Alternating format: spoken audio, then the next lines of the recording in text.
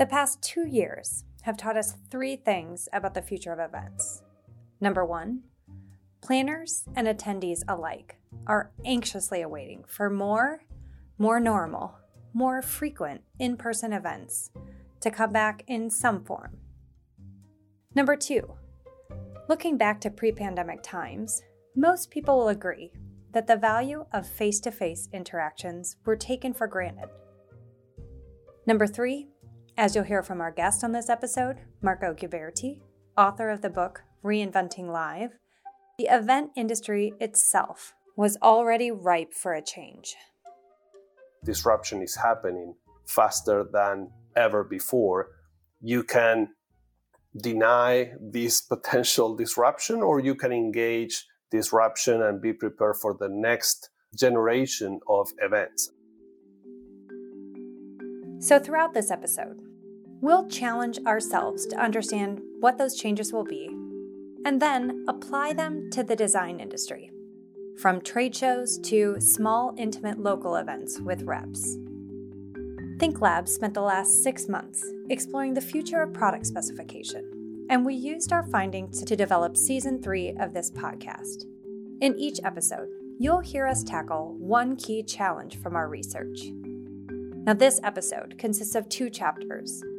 Each provides a unique lens to inspire the future of events within the design industry, from how manufacturers, distributors, and event producers should create them, to how architects and designers should leverage them. In Chapter 1, you'll hear from Chuck Saylor, furniture industry legend, industrial designer, founder of furniture company Izzy Plus, and current employee of DesignVox. We'll hear more about his research with several industry organizations around some of our industry's cornerstone events. In Chapter 2, we'll hear more from Marco Ghiberti, who you heard from just moments ago.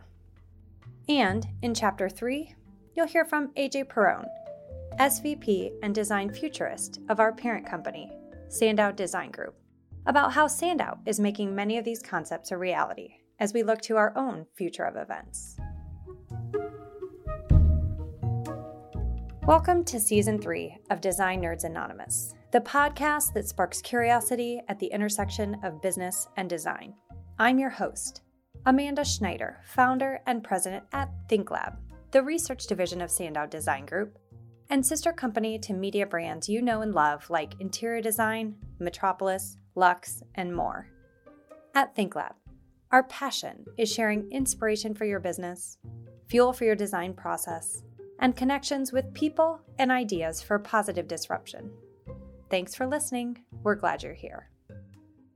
So let's dive into Chapter 1. Our first interviewee and assistant to setting up this challenge for our industry is... I'm Chuck Saylor. I currently am a principal at a strategic planning and design, human-centered design business called DesignVox in Grand Rapids, Michigan. And prior to that, I spent most of my life and my career inside the contract furniture industry. 1972, getting out of school, I had the great fortune of finding this industry in its infancy. And I have been deeply involved in it through design, development, strategic planning, and marketing, all the way to starting a business called Izzy Design in 2000. I decided to name it after Isabella, Izzy, my granddaughter, because we wanted to emphasize the future. I was really impressed by trying to figure out what would she be doing 25 years into the future? How would work look for her? How are we building the future for the next generation? Not the finite short term, but what are we adding to the dialogue? What are we adding to the product? What are we adding to opportunities to make the future a better place for people? And all of it's been really driven by my own personal passion around the importance of people in our lives and trying to figure out how can we solve problems for people in the work environment.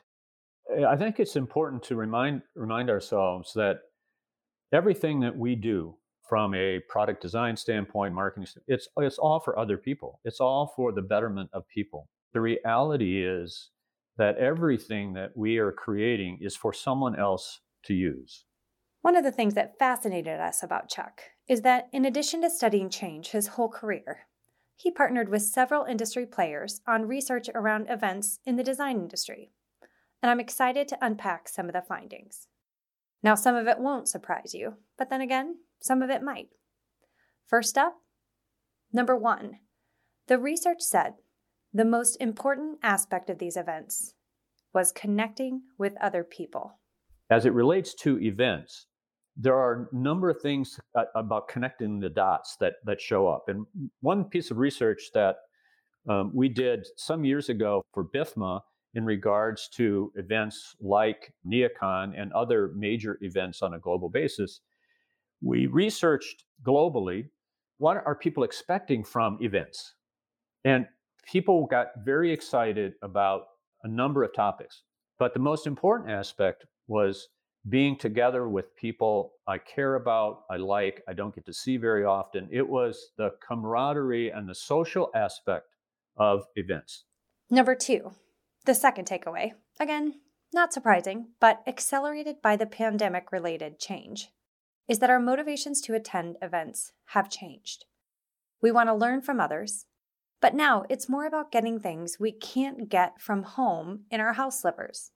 It's about being exposed to other people, cultures, products, experiences, and ideas that we may not have in our daily life.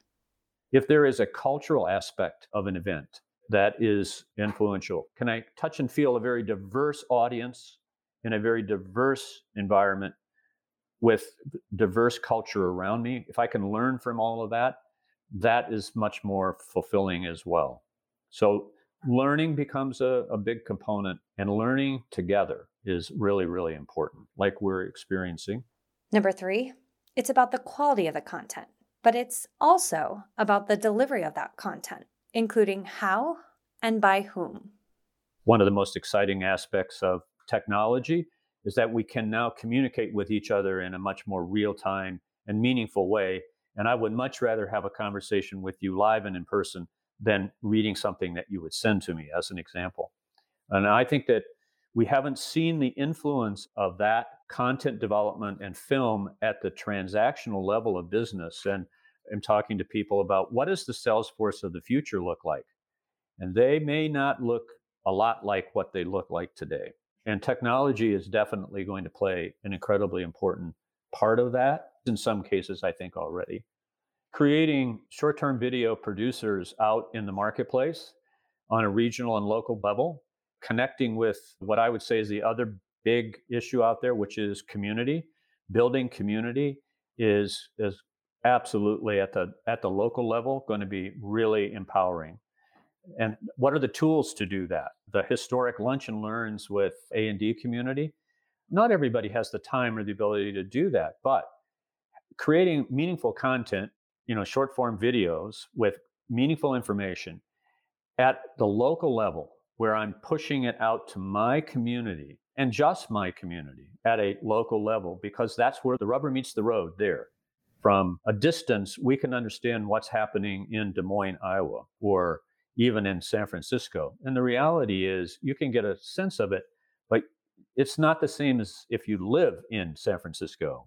And what does the community there need? And how do I deliver that to that community? So it's building great content, building community as a result of it. Technology now has given us the ability. Now, from a human-centered standpoint, we need to teach people how to do that effectively and how to become the creators. We have this giant marketing opportunity in this industry, and it's made up of the thousands of people who have feet on the street trying to historically sell furniture the way they did 20 years ago. The future is going to be a much different look at how we distribute and sell product, in my opinion.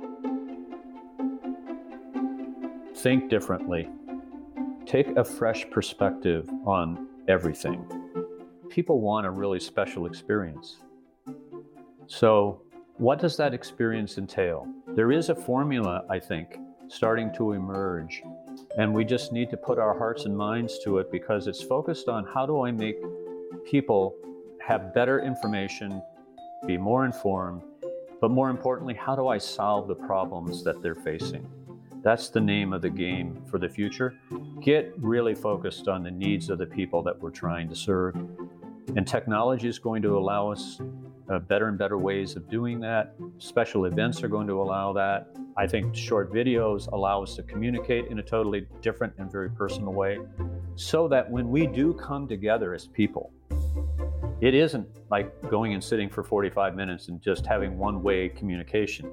That to me is not what the future is about. So as we dive into the future with a little outside the industry inspiration, I want to welcome our guest for Chapter 2. My name is Marco Ziverti. I'm originally from Argentina, from an Italian family, and living in US for almost 20 years. Marco is one of the co-authors of Reinventing Live, the always-on future of events. This is a book and practical guide for anyone participating in the live events industry.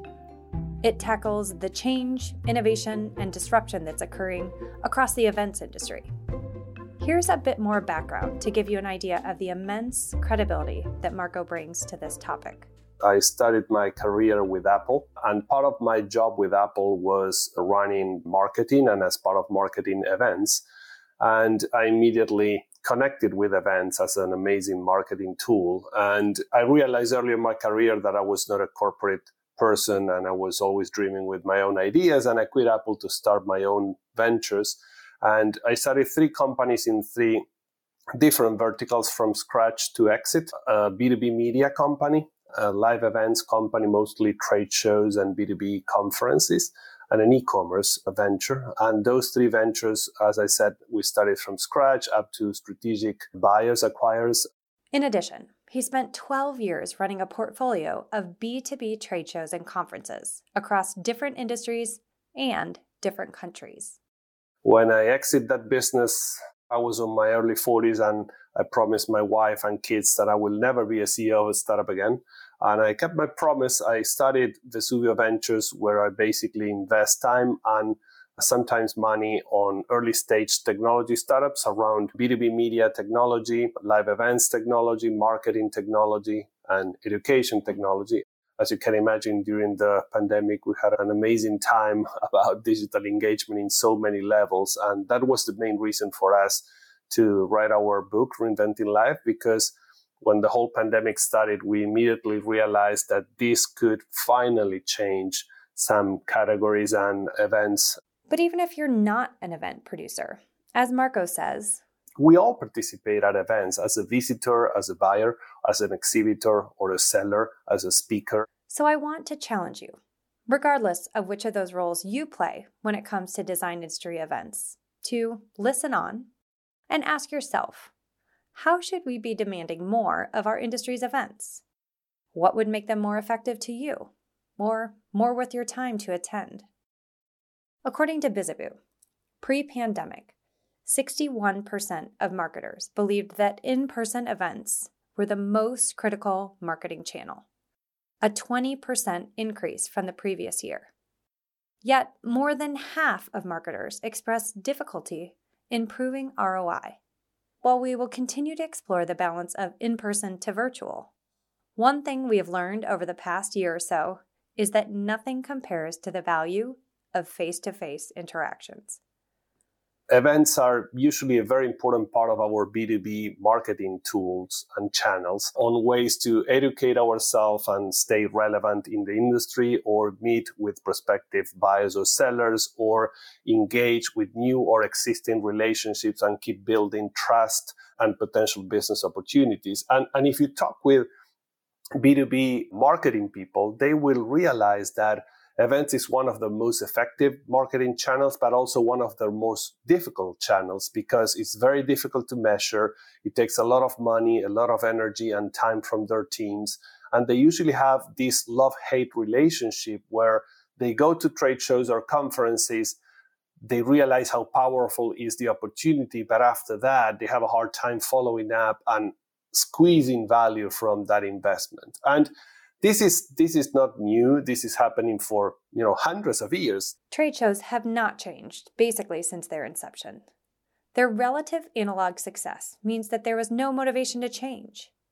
But Marco challenges us that the frustration around lack of ROI was already there.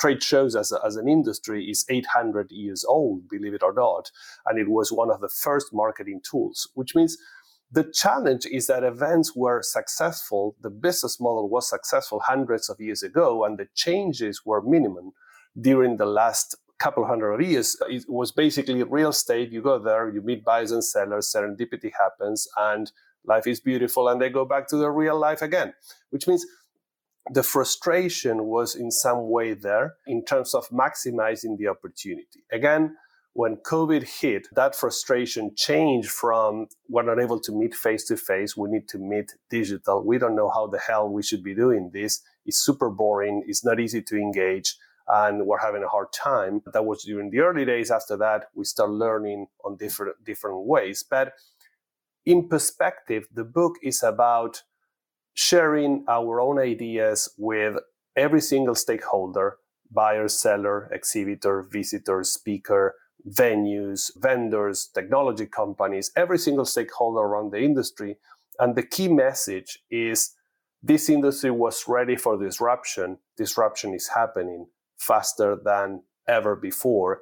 You can deny this potential disruption, or you can engage disruption and be prepared for the next generation of events. But as we prepare for the next generation, I want to emphasize, as the book does, that digital is not a direct replacement for our face-to-face interactions. Rather, it should be explored as a component to enhance, streamline, and make the most of our in-person interactions moving forward.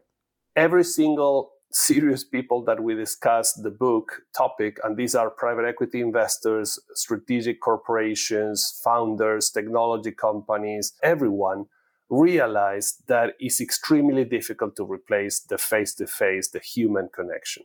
People realize that virtual events are going to stay and they're going to play a different role in comparison with pre-COVID, but also people realize that face-to-face is not going away.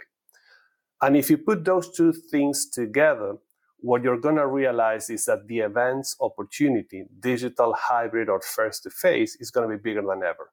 I believe that we all need to rethink which specific topics must be done face-to-face and which specific topics could and should be done on a digital way because it's more efficient and because I will save time and I will not jump on a plane for a meeting and impact the environment or many things like that that are going to be more and more relevant in the future, which means the invitation is to rethink which specific topics must be done face-to-face because it's almost impossible to replace, but how can we leverage digital on a way that is more efficient, and also our face-to-face interaction are going to be better because of digital. And as an investor, Marco shares how he's looking at the future of digital.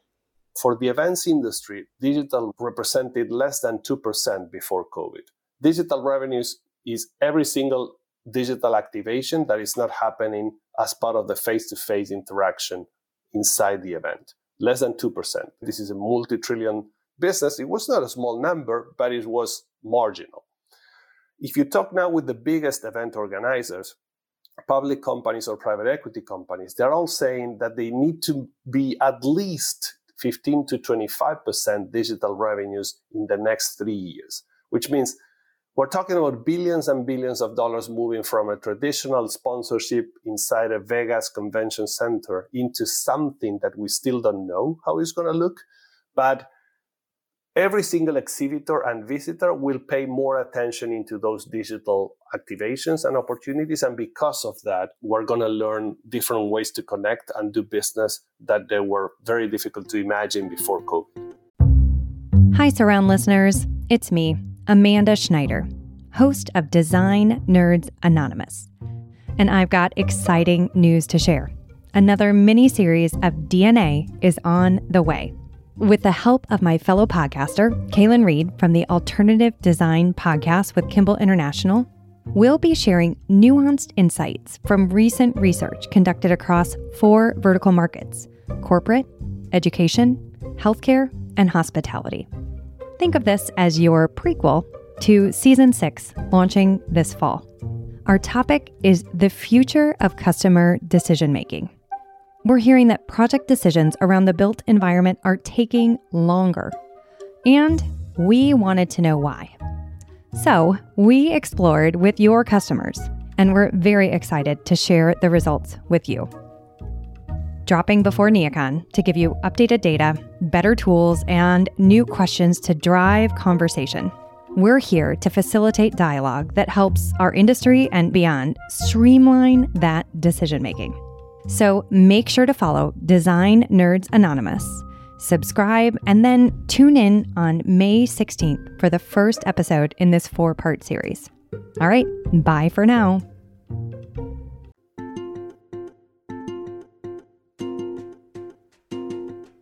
But Marco has some advice to us that should be easy to correlate as we connect events to other concepts we're discussing as an industry.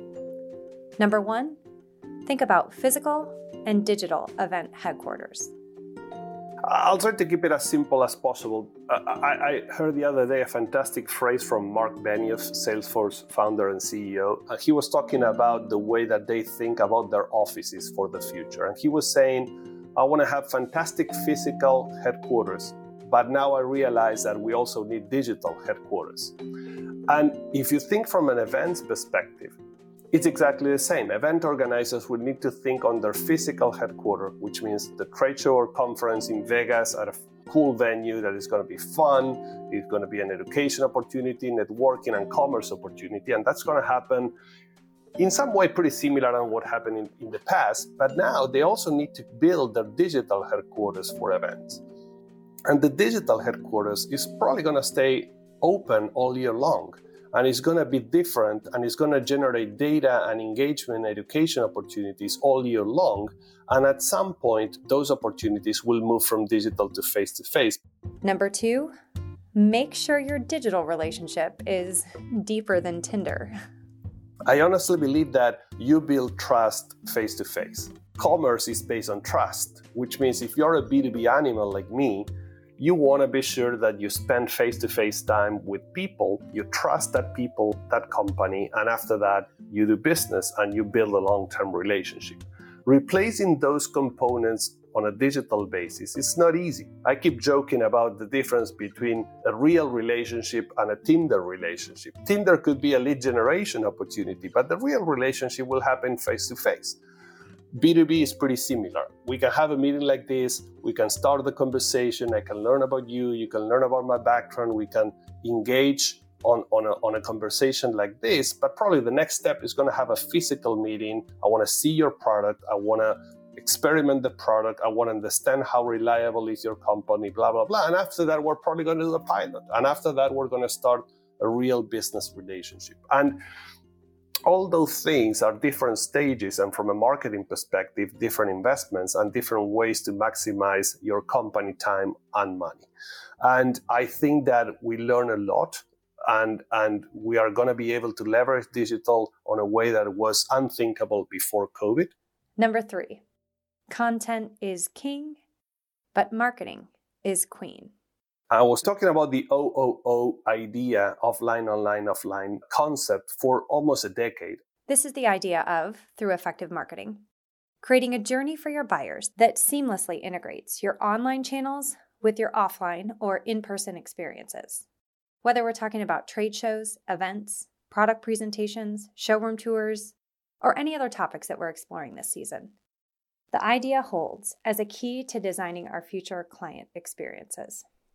And I was talking with many industry CEOs and very senior people, and everyone was saying, makes a lot of sense. We're moving there, we're going there.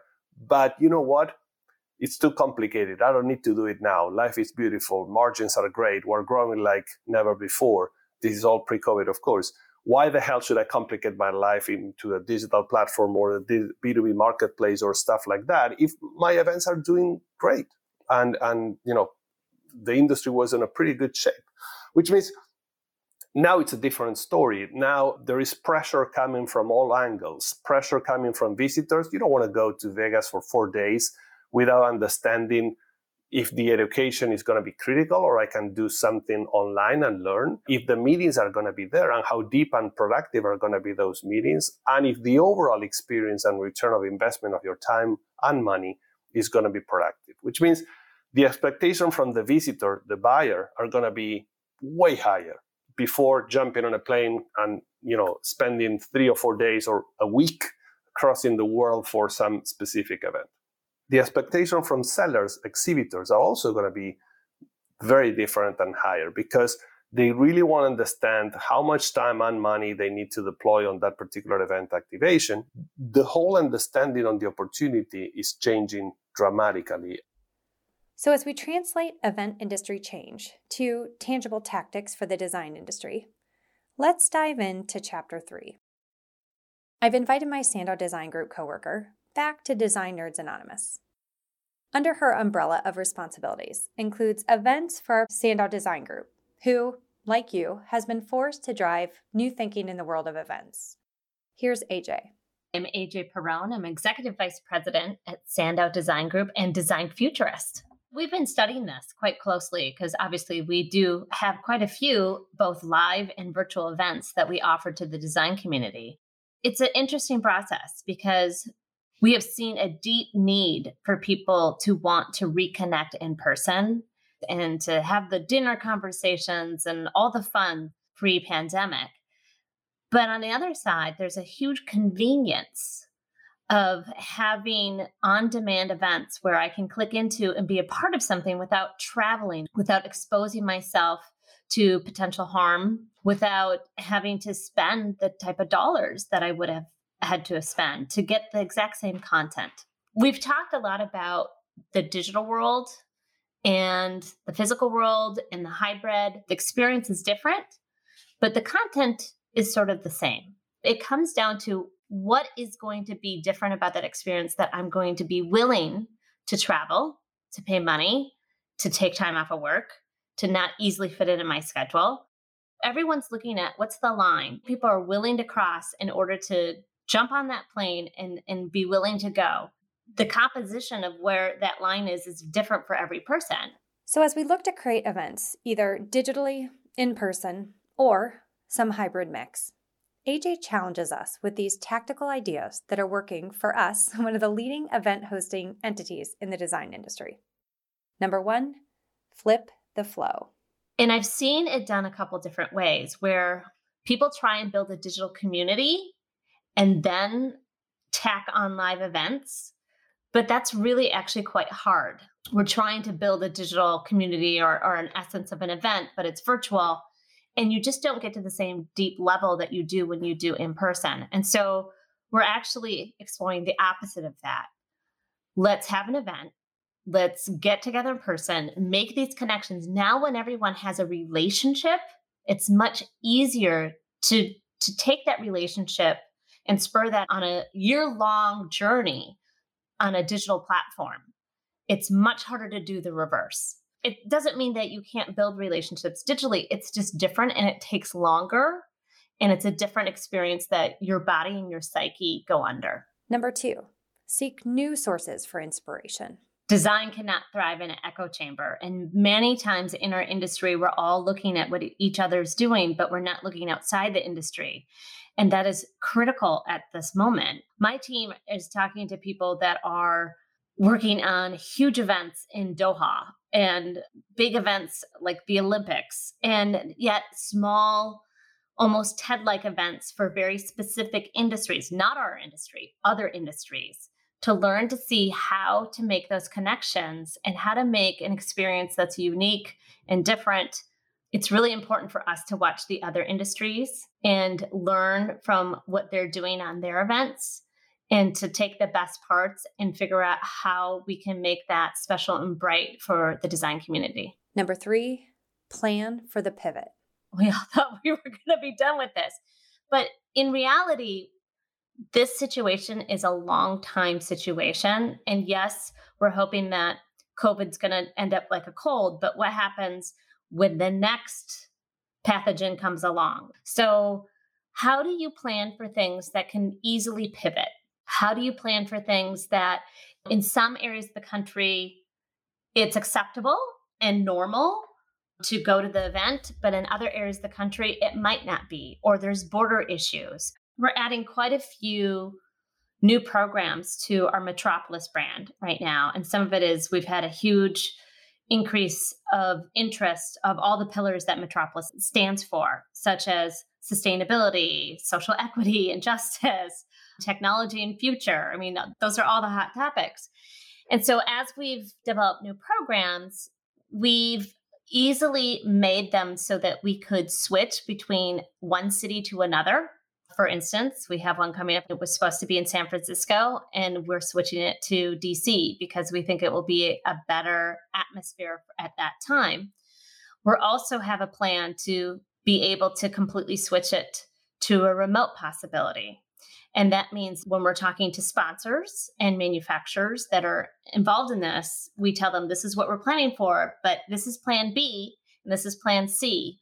Because number one, safety has to be first, right? People won't come if they don't feel like it's safe. I mean, some people will, but not everyone will come. And you want your event to be successful. The best analogy I can give to help people get over uncertainty is really about planning and being able to preview scenarios.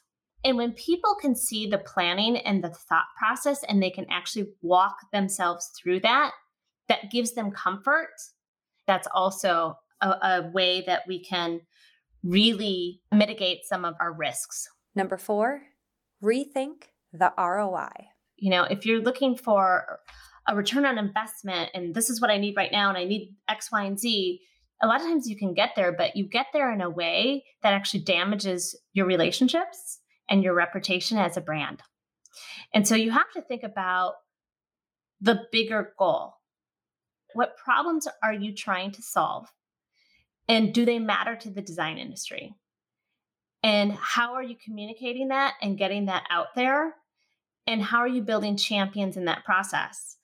And that is not an easy thing to do. I mean, anyone that's been in this industry knows relationships really matter. And digital definitely has a part of that. Like digital can accelerate and create more opportunities. But if you have the fundamentals wrong and you're looking for that immediate sell, you're missing the point. If we look just at a return on investment, and that's the only measure that we're looking at, you're going to get a bunch of things wrong. Number 5, events can be a strong alternate to the traditional lunch and learn. From a local rep standpoint, the more people that they can see in a short amount of time really helps them. And it's talking with a lot of manufacturers reps recently, it's exhausting for them to try and find the channel to get to people. So if they can do an event where they have channels and opportunities to get matched to the right people, that's huge because the pathway to get to that person sometimes is 4 or 5 phone calls or introductions to just get to the right person. At Interior Design, we have an event called Resource, where it's basically like matchmaking. You find the manufacturers and the designers and what the designers are working on and who they want to talk to and what products they want to learn about, and you put them together. But it's a win-win for each person because that representative is giving critical information for that designer or architect to have for their project, and that designer and architect really need that information at that time. So some of it has to do with timing and who's working on what, and not just like, well, who can come? Think about the lunch and learns that we've done for years and years. It was who can come? Well, if they can come, that means they're not busy, and they're probably not the ones that are working on projects that you really need to be in front of. So how effective was that lunch and learn is questionable. Whereas if you can be matched at an event and your needs and their needs are put together, that's the fastest way to get a return on investment on both sides. And it has to be a win-win on each side for those things to work.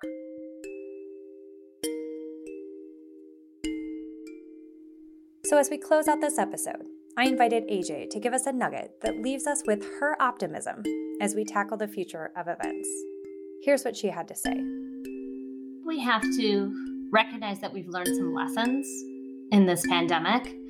And just because this one might be ending doesn't mean another one might not be already starting. But I think we're in a different world. I think the event business has forever changed, and there's things that we now think about that we have to look at risks in planning. And I think we have to figure out what's going to be impactful, what's going to inspire people, what's going to be the thing that's going to make them go to the actual in-person event, or even take the time for the virtual event, because time is very precious. Time is our new scarcity. Gone are the days that I could spend an hour with a rep learning about a new product. I just don't have that luxury anymore. I have to give them 5 to 10 minutes, and I've got to know everything or be able to find everything. And that's the new lay of the land. I got to be honest, I asked you for optimism, and that sounds terrifying. So what do you say to those people that feel a lot of anxiety about indecision? Because if that's where we're headed as a world of indecision, how do we get comfortable with this discomfort, if you will? The one thing that does make me optimistic is that people need people, and not all of that can be transferred digitally. There's just something about physically being in the same room and having conversations and just being with people that changes you as a human being, and that will never replace. Is there things that we can augment in between the times that we're not together that are effective? Absolutely. And that's where digital has really grown. The important thing is that we need each other, and that's lovely to think about. So as we wrap up this episode, I want to encourage you all to think about events in our industry. What have we learned over the past couple of years that we hope extends to create a better experience for ourselves and our clients? To drive this home, I wanted to bring Chuck back to leave you with one final thought. I would encourage everybody to take this moment in time. Don't lose this opportunity. Coming from the voice of an old man, I can say this without hesitation. You can make the future far, far stronger and better as a result of the events we're going through today.